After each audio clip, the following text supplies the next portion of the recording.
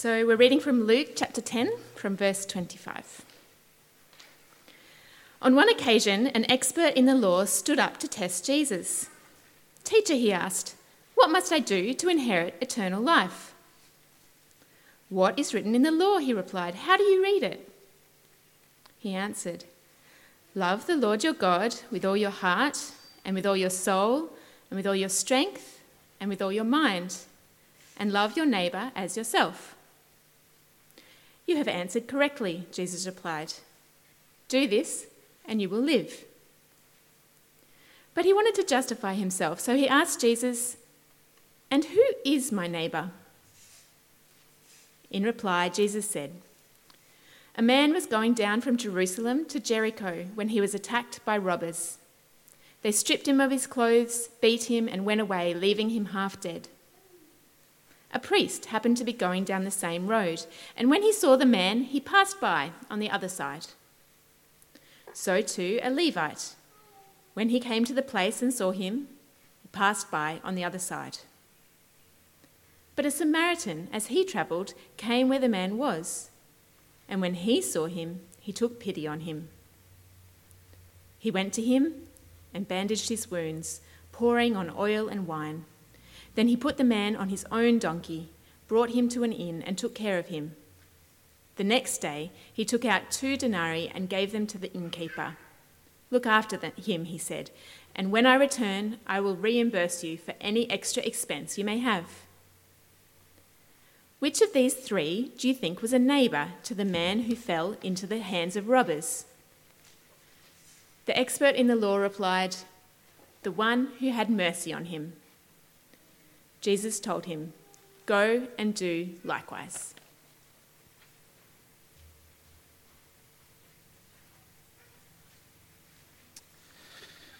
Well, good morning, friends. It's a fact that if you know something a little bit too well, you actually can misunderstand it and not really know it. I mean, this is partly the meaning behind the proverb, "Familiarity breeds contempt." Oh, hello. And I also know it's true that if you know something too well, you can misunderstand it, is because I never appreciated the history of where I lived until I moved away. You see, I grew up in Zurich, and every day on my commute to high school, I would pass by old historic cathedrals where the Swiss Reformation took off, and I couldn't care less. And then a few years ago here in Melbourne, a lot of my friends went on a Reformation study tour, and I believe Pete also went on that tour, and they came back beaming with what they had seen and very excited. And for the first time, I actually wanted to go and see those places that were basically just around the corner from where I lived. So it took me moving over 16,000 kilometers from Zurich to Melbourne to get interested in my city. And maybe you're the same. Maybe you grew up in Melbourne, but you've never seen a penguin on Phillip Island. Or maybe you grew up in Sydney and you've never been to the Opera House. Well, over-familiarity is also a problem when we come to this famous parable of the Good Samaritan. The story has thoroughly infused our culture, and it's in the air we breathe. We regularly hear of Good Samaritans. A car was on fire, and a Good Samaritan stepped in and rescued the driver. A child was being attacked by a dog, and a Good Samaritan stepped in and rescued the child. There are Good Samaritan hospitals, Good Samaritan charities, and politicians, both left and right, have appealed to the Good Samaritan to support their policies. The way the story and the person of the Good Samaritan is used today, it basically means a nice, good stranger who intervenes to help. But when Jesus told this parable, that was not the main message. At its heart, the parable makes a shocking claim.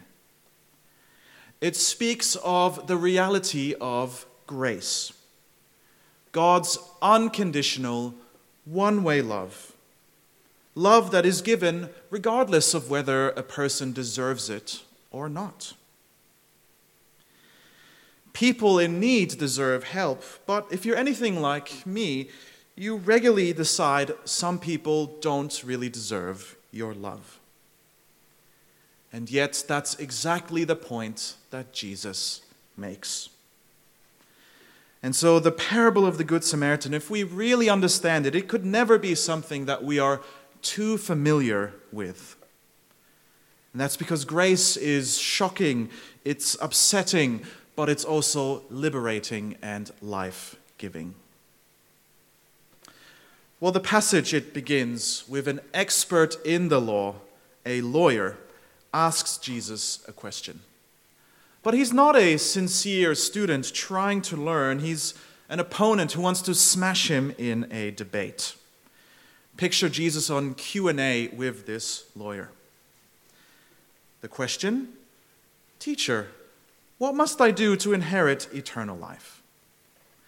It's a good question, and it's one that rabbis in the first century very commonly debated and reflected upon. But Jesus knows it's not sincere, so he refuses to answer, and he answers with a question. It's almost like he says, "What do you think?" And so the lawyer replies by quoting a mixture of the Shema, the Jewish creed, and he adds Leviticus 19. "Love the Lord your God with all your heart, and with all your soul, and with all your strength, and with all your mind, and love your neighbor as yourself." It's a good answer. And later on, Jesus himself, he says that this summarizes all of God's law. But the lawyer is not satisfied when Jesus says, "Do this and you will live." Because he wants to win the debate. He wants to virtue signal and show off that he knows what he's about and that God accepts him and that the people look up to him. So he asks, "Who is my neighbor?" You see, he wants clear boundaries so that he can live in control. It's like he's saying, "Give me the limit. Whom do I have to love? And whom can I just ignore?" And I'm sure we all get this. There is a certain level of comfort in knowing exactly what you have to do and what you don't have to do. During the pandemic, if we don't know when we are close contact, when we have to get tested, what kind of test we have to do, it creates anxiety. We all like to know what are the limits, what are the boundaries, what is required. Who is my neighbor? That's the key question, and that's what the parable of the Good Samaritan answers. And so Jesus tells the story. A man goes down from Jerusalem to Jericho, a rocky road in a desert which infamously was plagued by robbers. No one would walk that street by themselves. And so it's no surprise that the man is attacked, he is stripped, and he is beaten. And he is left lying bleeding, naked, half dead in the scorching desert sun. And so then a priest walks by, a man from the upper classes of society and who represents piety. Today we might say that he was a churchgoer with good family values. And yet he deliberately ignores the half-dead man. Next, a Levite passes by. He was second in society, also working in the temple, assisting the priests. And yet he walks by on the other side of the road. And what is worse is that both priests and Levites, they made their income from pilgrims who visited the temple. It's a bit like a tourist town receiving visitors and depending on the tourism for life. both priest and Levite needed pilgrims like this man to basically make it in the world, and yet they callously ignore him. And what they do today in Victoria is a crime. Failing to render assistance is an offense. And yet, that is not the most shocking part of the story. What is that the next person coming by, according to Jesus, is a Samaritan. If you've been going to church long enough, you probably have heard that Jews and Samaritans did not get along with each other. It was a relationship of hate. Samaria is the region just north of Jerusalem, and for a long time it was settled by Jews and was a Jewish area. But around the years in the 700s BC, a foreign king conquered the area like was normal in the time, and he exiled most of the Jews and he brought in pagan colonizers to resettle the land. And so by the time of Jesus, Jews thought of Samaritans as basically half-bred Jewish bastards, while Samaritans themselves thought they were true Jews. And then about 100 years before Jesus was born, a Jewish army went into Samaria and completely destroyed the towns and the temple. And then around the time Jesus was born, a couple of Samaritans sneaked into the Jewish temple, and they scattered human bones around it during Passover.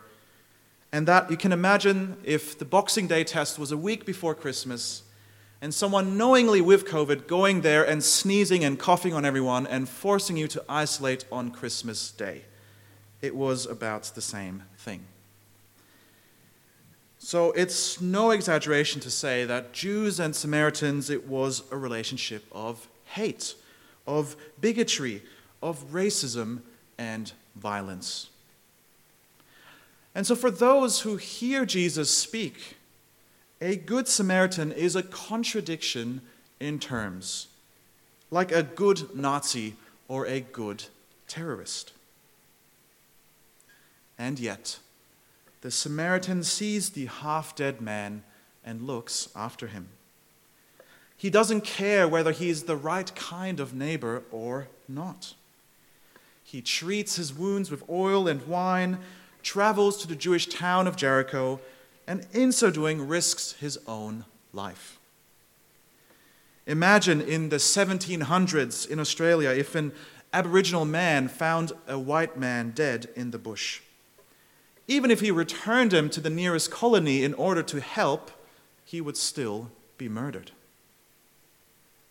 And it's the same with the Samaritan.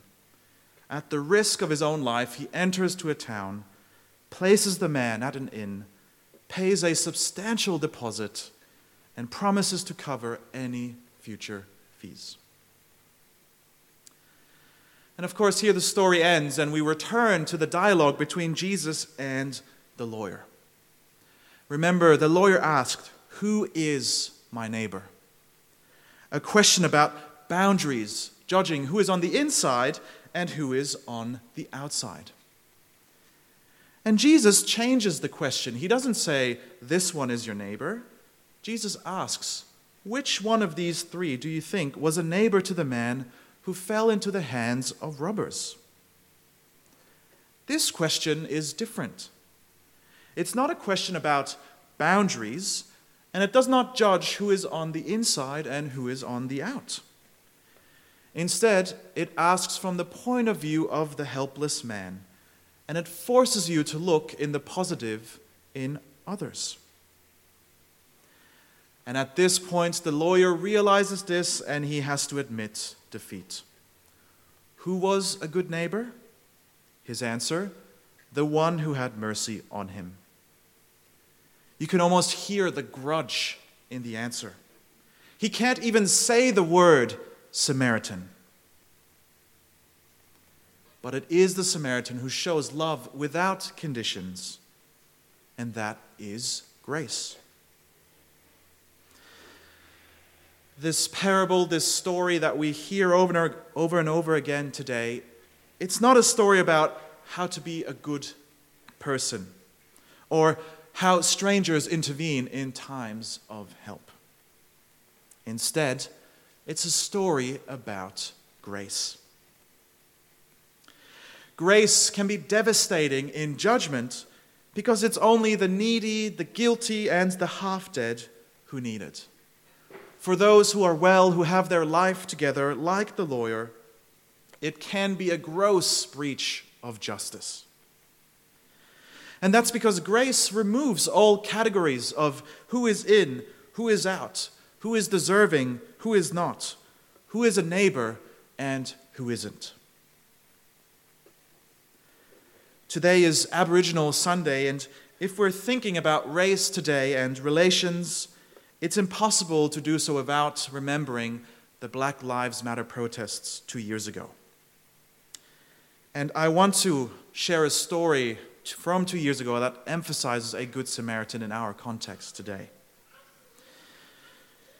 Here in Australia, it was quite tame. We had a few protests and then quickly things moved on. But as we saw in the news, in the States, protests erupted everywhere and were sustained. And it was especially in Seattle, in the suburb of Capitol Hill, where demonstrations became permanent. Protesters settled and they set up the Capitol Hill Organized Protest, or CHOP, which later became the Capitol Hill Autonomous Zone, CHAZ. Police were banned, citizens set up blockades, and the local mayor was supportive of the movement. It started off peacefully with movie screenings, live music, and even a community garden. However, eventually it turned into a chaotic and lawless place, with people every night being assaulted, properties being damaged, drugs being consumed, and thefts occurring. And people realized it got really bad when the 19-year-old Horace Anderson was fatally shot.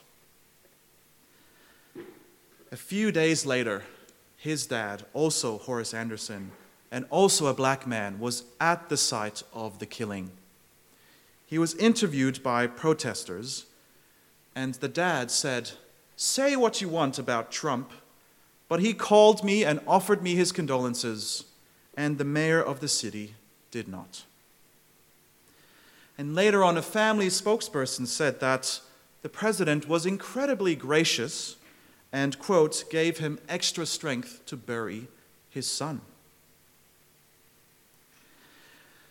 If you find it offensive and upsetting that Trump, of all people, is the hero of the story, well, then you get the parable of the Samaritan. We are so far removed from the first century and Jewish-Samaritan relations that it's easy to miss out how loaded this parable is. But with Trump as the good neighbor, a man who is disgusting and I wouldn't leave my daughter alone with him being the good guy, you get it. If we ask, like the lawyer in the passage, who is my neighbor? It's easy to exclude Trump. It's easy to exclude people that we rather not spend time with or be associated with. But if we ask with Jesus, who is the one who is a neighbor to Horace Anderson, a father who had to bury his 19-year-old son, then we, like the lawyer, might admit begrudgingly the one who had mercy on him. Grace is not something we understand truly until at some point in our lives we protest against it. If you don't need grace, it's terrible in judgment. But if you do need grace, there is nothing sweeter, nothing more soothing to the wounds that you seek to cover. Grace is so amazing because even though you don't deserve it, you actually get it.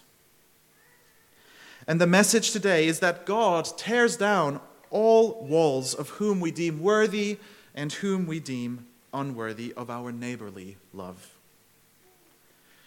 unconditional love, grace extends to everyone. All of us, permanently. Whether you've been a Christian for 50 years or for 1 week, we live in grace. And each new day, God receives us as he did the first time. And being a good neighbor is not about deciding who is in or who is out, but simply showing kindness and mercy to those who require it. This is why we take time today to reflect and pray for First Nations peoples who still collectively suffer so much. But we don't just look down on them and pray for them and it's as if we are helping them. We also look up to them and follow their examples because First Nations Christians so faithfully follow Christ and carry his gospel despite the horrible ways that it has been entrusted to them. So, in conclusion, it is the Samaritan of all people who fulfills God's law.